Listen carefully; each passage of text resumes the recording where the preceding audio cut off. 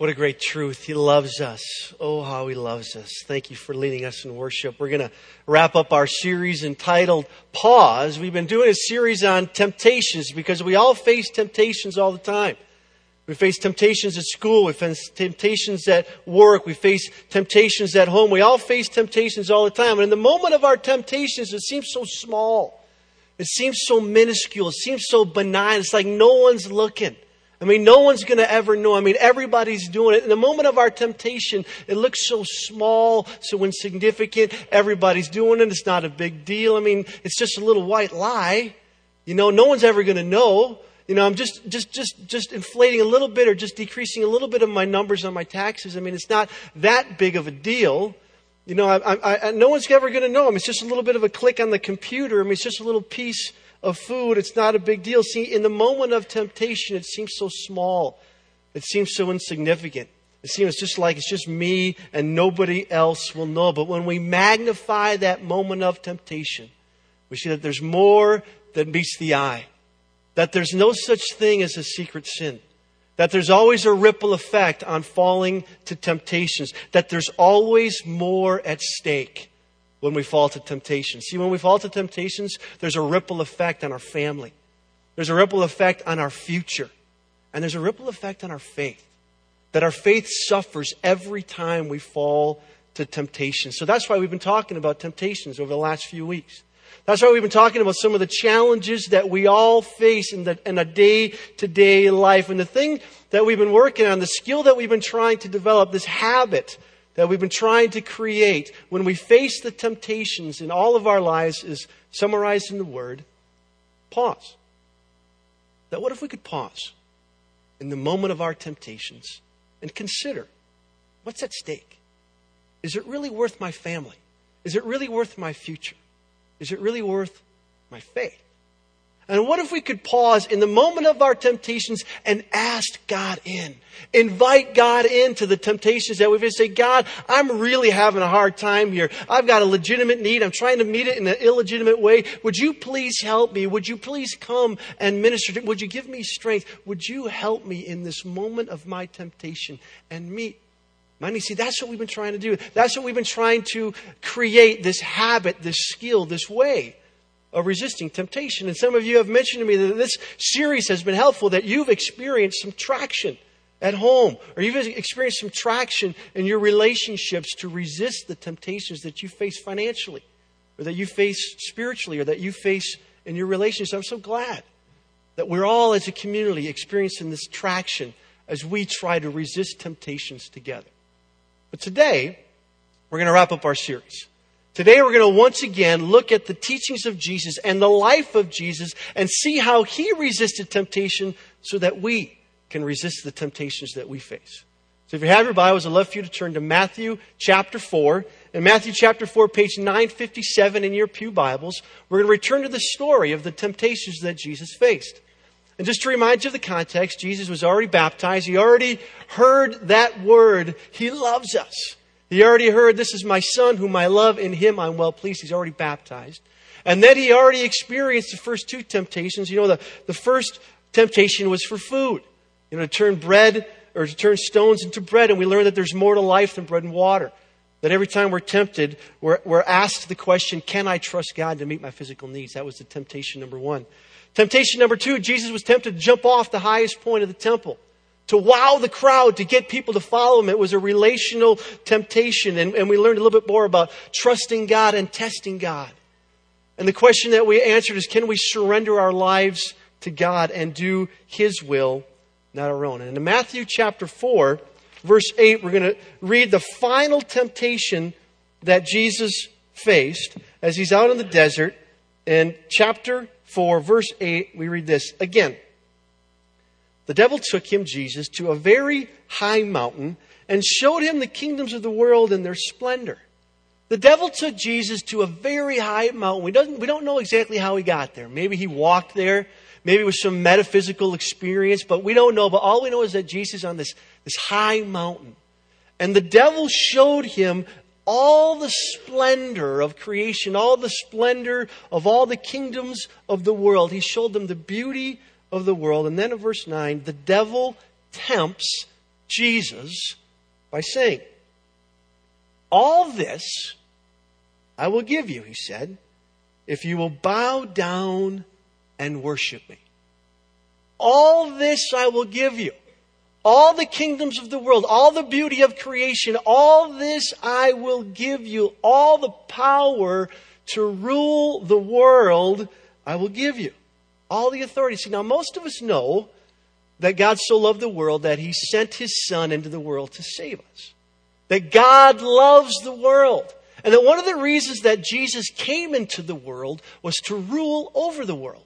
One of the reasons why God sent his Son into the world was so that Jesus could rescue the world and rule over the world. That's why Jesus said when he first came into his disciples, he said, "Repent, for the kingdom of heaven is near." Turn, because God's kingdom is about to happen.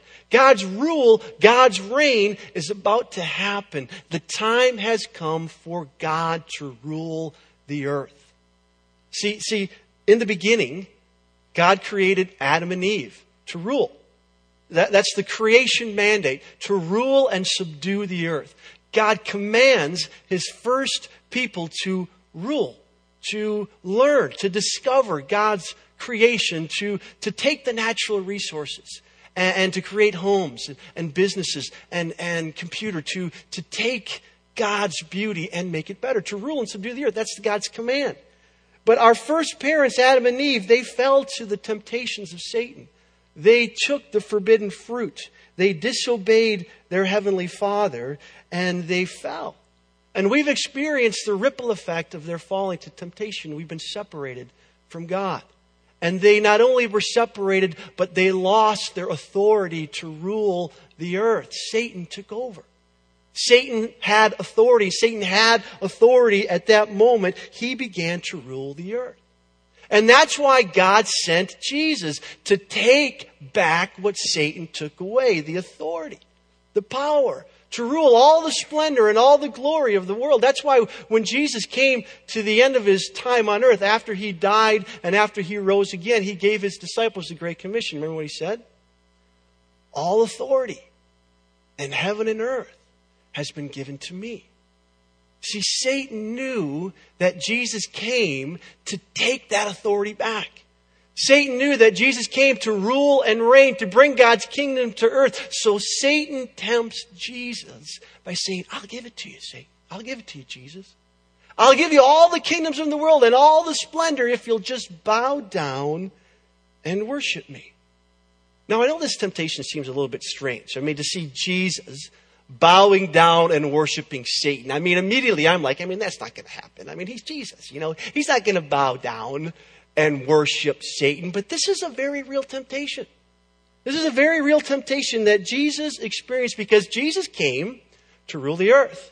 He came to have all authority over the earth. And now Satan, the ruler of the earth, says, "You can have it. I'll give it to you, Jesus. I'll give you all the splendors. I'll give you all the authority. I'll give you everything if you'll just bow down and worship me." And I'm sure Satan said, if it's only for a moment, just for a second, just for a few moments, just bow down and worship me. No one's going to know. We're on top of a high mountain. It's just me and you. No one's going to find out. It's not a big deal. It's so small. It's just for a moment. Jesus, bow down and worship me. Surrender, submit your authority to my authority. Just for a moment, bow down. And we're to see Satan knew that Jesus came to rule the earth. So Satan tempts Jesus by saying, "You can have it all, and you can have it now. You can have all the glory, all the splendor of the world, and you can have it now. There's no need for suffering, Jesus. There's no need to go to the cross, Jesus. There's no need for the crown of thorns. I'll give you the crown. You can have it now, Jesus. There's no need to be abandoned by your friends. There's no need to be betrayed by a kiss. There's no need to be flogged. You don't have to do any of that. Just bow, if only for a moment, bow down and worship me, and I'll give it to you all. And I'll give it to you now." See, Jesus was tempted to take a shortcut. Jesus was tempted to take a shortcut, to pursue the right thing the wrong way. Because it was God's will for him to rule and bring the authority to rule over the earth and all of creation. But the shortcut was to avoid the suffering of the cross, to avoid the pain, to avoid the flogging, to avoid the abandonment of his friends. He was tempted to accomplish God's will another way, to take a shortcut, to get the mission of God accomplished a different way. He was tempted by the statement, the ends justify the means. That if I just get this rulership, then it doesn't really matter how I get there. Jesus was tempted to take a shortcut, and we're all tempted to take shortcuts, aren't we? In every area of life, we're tempted to take shortcuts. I remember as a high school student, my goal was to get good grades so I can go to college and I can get a good job. But the shortcut was to cheat. Was to cheat on my exams in order to get good grades, in order to get to college, in order to get a good job and make some money. See, we're all tempted to take shortcuts. As a high school student, I was tempted to cheat in order to get a job. But my goal was fine, but my way was wrong. It's doing the right thing the wrong way. It's a shortcut. We're often tempted. I remember I was tempted as a single person. I was tempted to have sex before marriage. Now, my goal was relational intimacy. My goal was unity with another human being. But my way was sex before marriage. It was the wrong way. It was the right thing. It was the wrong way. It was a shortcut. I didn't want to experience the truth that delayed gratification builds character. I didn't want to live by the truth that one man, one woman for life, that the best sex is in a marriage relationship. This is a shortcut that we're all tempted to take. As parents, we're tempted to take a shortcut. We're tempted to give our children whatever they think they need, whatever they want, aren't we? I mean, it's a lot easier just, when our kids say, hey, I want this, or I want that, I want this, or I need this. We say, oh, yeah, go get it. It's much easier just to say, yeah, go ahead, you can have it. It's much more difficult to teach our children patience and contentment and work ethic. See, the temptation as parents is just, to live a child-centric life. Just to give them whatever they think that they need or what they really want. And not help them discern a need from a want and grow in character. Because it takes time, it takes energy. And on the flip side as parents, sometimes as parents when our children ask why did you say no? We're tempted to say, it's because I said so. Right, parents? Isn't that what we say sometimes? We live by the golden rule. He who has the gold rules. And this is the way that it's going to be. And we're tempted to just to say, hey, kids, this is, and we don't listen with empathy. And we don't train our children up because it's just easier. It's just quicker. Hey, this is the way that it is. This is what we're going to do. And sometimes we miss the opportunity to train. We're tempted to take a shortcut in raising our children. We're tempted in our workplaces. We're tempted at home. We're tempted in our relationships. We're tempted all the times to take shortcuts. We're tempted at work, aren't you? To inflate the numbers. To say I was really, really good in this way and that's what I'm going to promote, or I was even a little bit better, or to talk down about somebody else in order to look good. Or to take something, a project that your boss tells you to do that might be a little bit unethical. It may not be right, but it may get you that promotion. It may get you that. And you just say, yes, I'll do it just for this little while. And then I'll go back to living Christian virtues in the workplace. We're tempted all the time. A friend of mine was tempted to take a shortcut in his career. It wasn't a temptation to do something wrong. He simply was offered a promotion at his work. He works as a professional in a great field, and he was he was offered a job in a different location, getting much higher wage, moving his family across the country, and yet he, in his career path, it was like, bang, this is his dream job. I mean, he would get it right away. He wouldn't have to go through a number of different routes to get there. He would just have it all and have it now. But then as he was discerning about his decision, he realized that it would cost him so much time away from his family. And as he was processing what to do, he realized that he was going to compromise his values. And he would be spending so much time at work that he wouldn't spend as much time at home. And he said, no, I'm going to pass on this opportunity because I know that I only have small kids for a limited amount of time. I'm not going to take a shortcut. I'm not going to jump to my dream job. I'm going to pause. And I'm going to live out my values for my children. And it wasn't a sin that my friend was taking. It was just a shortcut. It wasn't the wrong way. It was just the wrong time. See, that's the shortcut. The shortcut is to do the right thing the wrong way or the wrong time. It's getting ahead professionally much faster than it is necessary. And my friend discerned that it's not worth it. I value time with my family more than progressing at my work. See, we're all tempted at home. We're all tempted at school. We're all tempted at work. We're tempted all the time to take shortcuts, to compromise our values, to cut corners, to get the deal done, to pass the exam, to get ahead, to pursue the right thing the wrong way and at the wrong time. And Jesus was tempted. He was tempted, if only for a moment, to take a shortcut, to pursue the right thing the wrong way. He was tempted to avoid the pain and suffering of the cross and still do God's will, rule and reign over the earth. And Jesus responds in this way. Jesus said to Satan, "Away from me, Satan, for it is written, worship the Lord your God and serve him only." Jesus responds, "Get away from me, Satan, for God's already addressed this issue. Worship the Lord and serve him only." Don't you just love how Jesus responds to temptation? I just love how Jesus responds to temptation. He doesn't say, "Nah, not interested, Satan."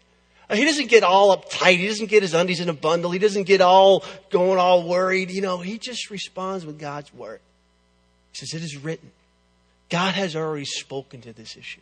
And then he does what he did the last two times. He reaches back into this Old Testament principle and he applies it to his life.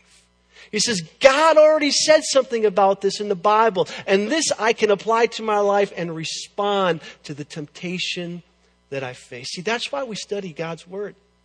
That's why we read God's Word in a worship service. That's why we have community groups where we dig deeper into God's Word. That's why we study the Bible daily through devotions, so that we can understand God's Word and apply it to our lives. So Jesus, in the face of temptation, reaches back to this old story of the Exodus, of God's people coming out of Egypt and God providing for their needs as they wander through the desert. And Jesus specifically goes back to Deuteronomy. So if you have your Bibles, you can turn to Deuteronomy. Because in the book of Deuteronomy, it's Moses' speech just prior to God's people entering into the promised land. And Moses tells his people, hey, before you enter into the promised land flowing with milk and honey, before you go into cities and places that you haven't built, I want you to remember some things. I want you to keep you free. I just set you free from Egyptian rule, and now I want to keep you free. So on page 178 in your Pew Bible, Deuteronomy chapter 6, verse 10, we see how Jesus connects this Old Testament truth to his life. In Deuteronomy chapter 6, verse 10, we hear the context for Jesus' words to Satan. Verse 10 says this, when the Lord your God brings you into the land he swore to your fathers, to Abraham, Isaac, and Jacob, to give you a land with large flourishing cities you did not build, houses filled with all kinds of good things you did not provide, wells you did not dig, and vineyards and olive groves you did not plant. And when you eat and are satisfied, Moses says, you're about to go into the promised land flowing with milk and honey. You're about to go into the promised land where there's houses, there are vineyards, that you'll have everything you need. And you know what? You didn't do anything to deserve it. You didn't even create it. I'm giving it to you, and you're going to be tempted. And so what I want you to do in verse 12, he says this, I want you to be careful that you do not forget the Lord who brought you out of Egypt, out of the land of slavery. He says, I want you to remember the Lord. I want you to never forget who brought you out of the land of slavery and who brought you here. Because pretty soon, you're going to have more than you need.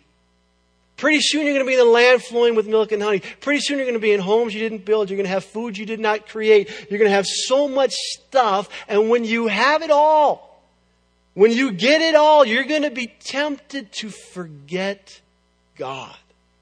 When you have your home, when you have your job, when you have all this stuff, when you have more than you need, you're going to be tempted to think that you did it, that you created it, that it's all about you. And you're going to be tempted to forget your faith. You're going to be tempted to forget the one that brought you out of slavery. And Moses says to his people, don't forget the Lord.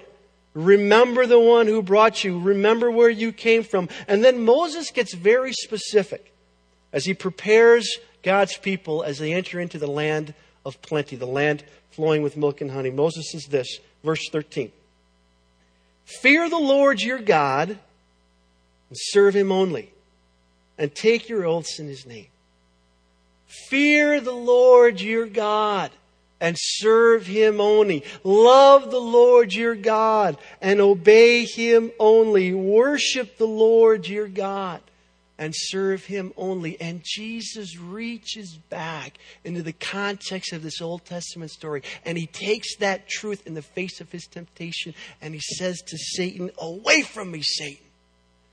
For it is written, worship the Lord your God and serve him only. Worship God. Love God.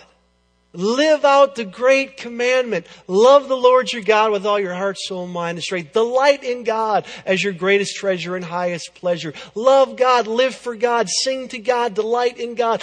Worship the Lord your God. I'm reminded of the Westminster Confession. When the question is asked, what is the chief end of man? Why are we here? What's the point of life? And the answer that they give is to glorify God and enjoy him forever.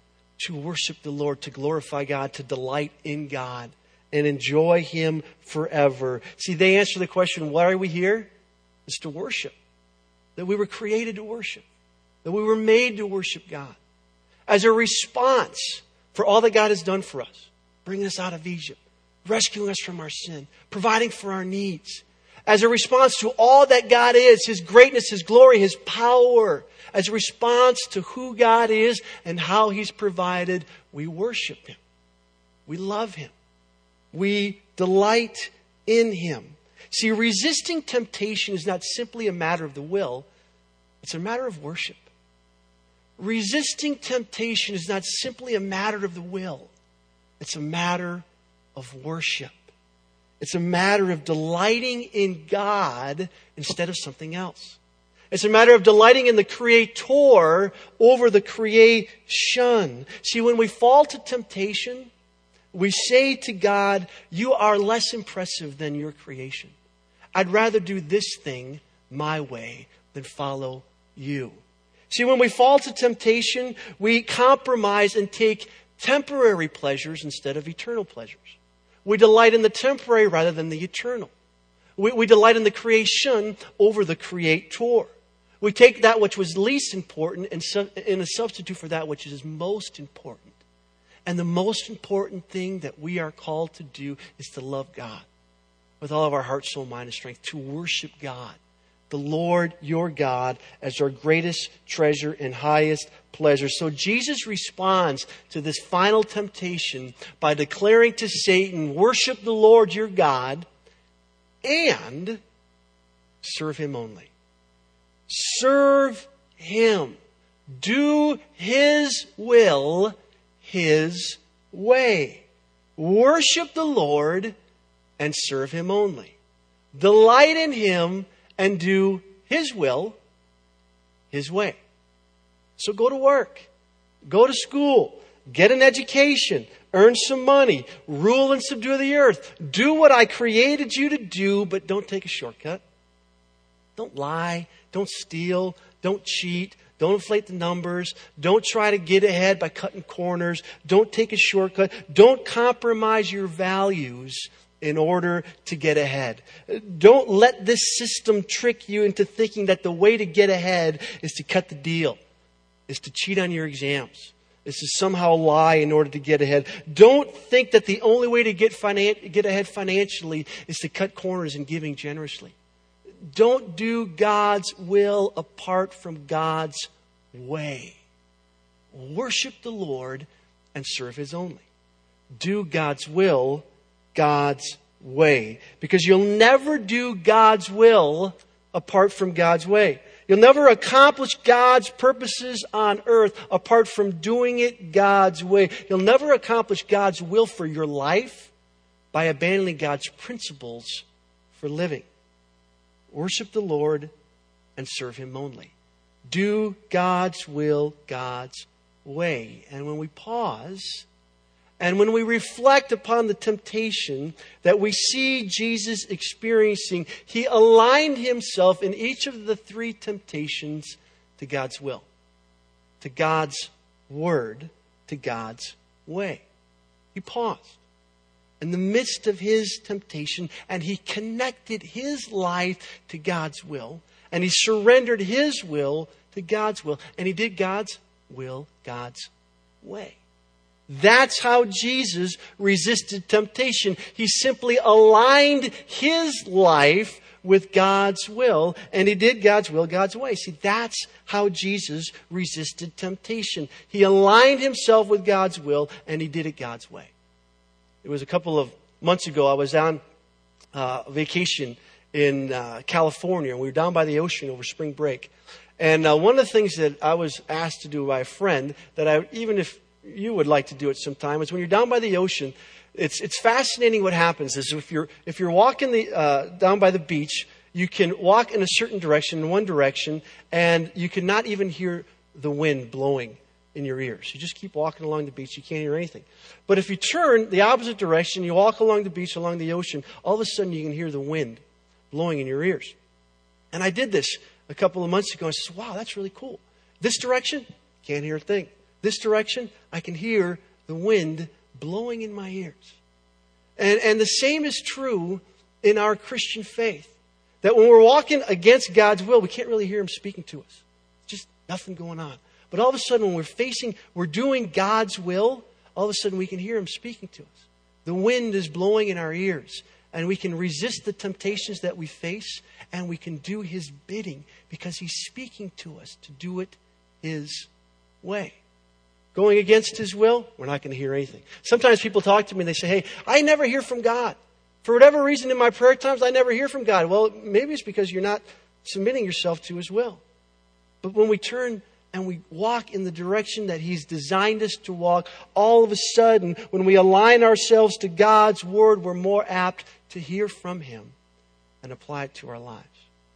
So that when the temptations come, we can reach back to God's truth and apply it to our lives and walk in His will, His way. See, Jesus knew God's will and God's way. For Jesus, God's will was, you're going to rule over the earth in all the splendor.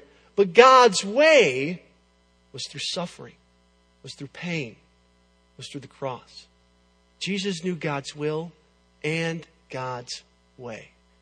And He resisted the temptation to take a shortcut. He resisted the temptation to do God's will an easier way. He endured the cross. He went through the suffering. He was abandoned by His friends. He didn't take a shortcut. He did God's will, God's way. And that is the invitation that God has for us. For each one of us to align ourselves with God's will and to do it His way. Not to take a shortcut, not to cheat, not to steal, not to lie, not to do the things that we know are wrong, but to do the things that are right. Because that's the right thing to do. It's always the right thing to do the right thing. See, when we pause in the moment of our temptations, we can align ourselves with God's will and hear from Him to do it God's way. See, Jesus, in the midst of His temptations, He paused and He realized how God has spoken in this moment, and He overcame the temptations that He faced. And so can we. Do you know that Jesus He was tempted just as we are in every way? That Jesus experienced the full weight of temptations. In the book of Hebrews, it says that Jesus was tempted in every way that we are, yet was without sin.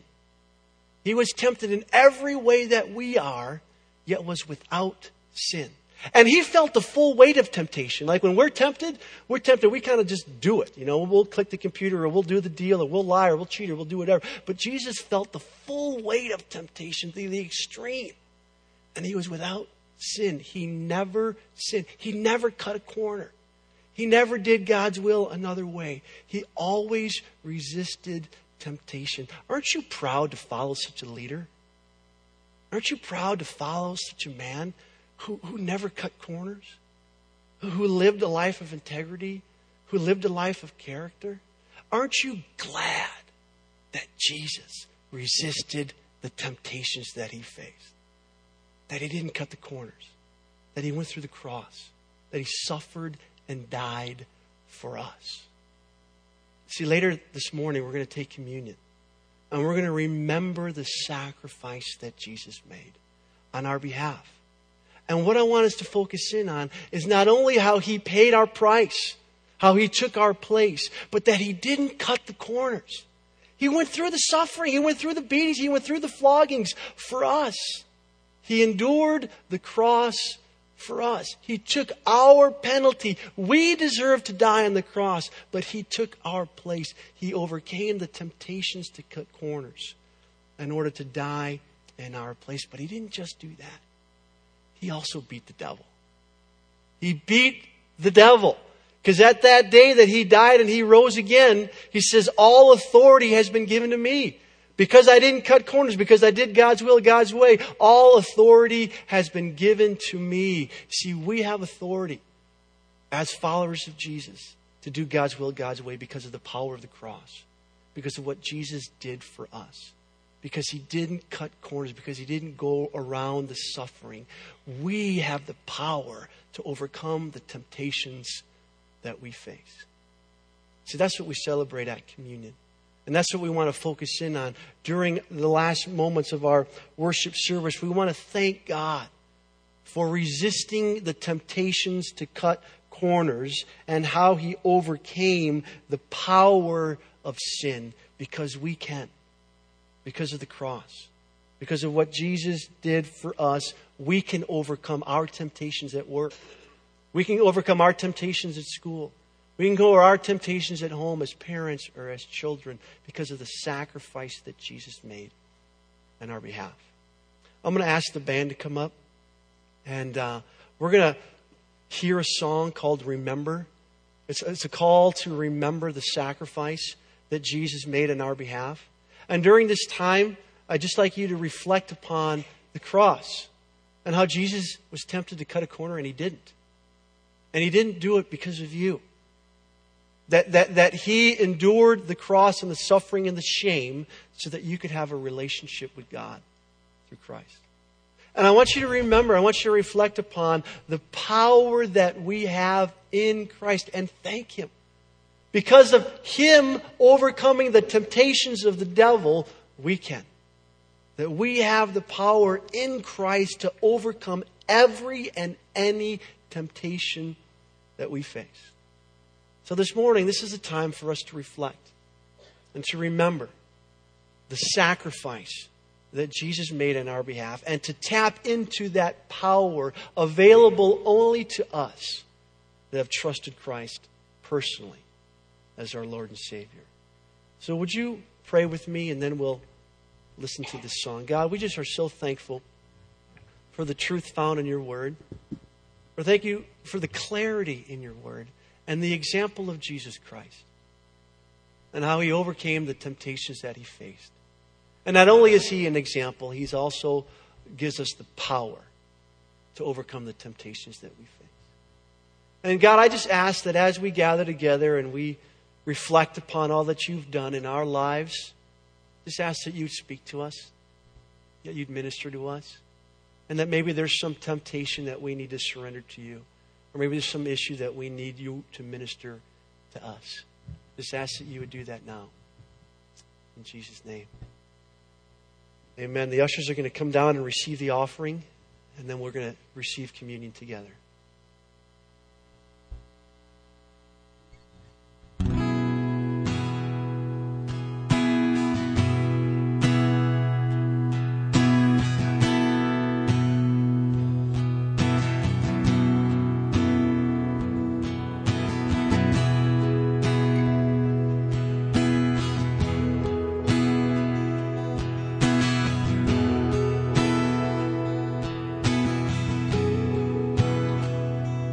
Oh, how could it be that my God would welcome me into this mystery.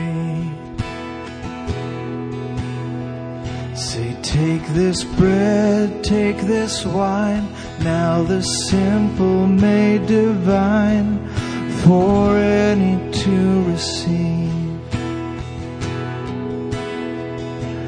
By your mercy we come to your table.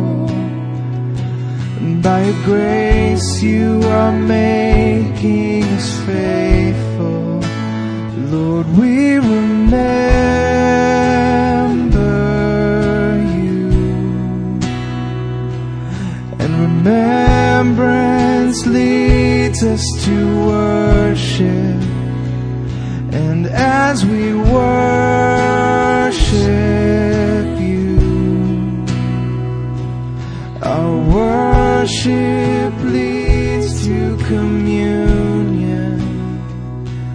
We respond to your invitation. We remember you.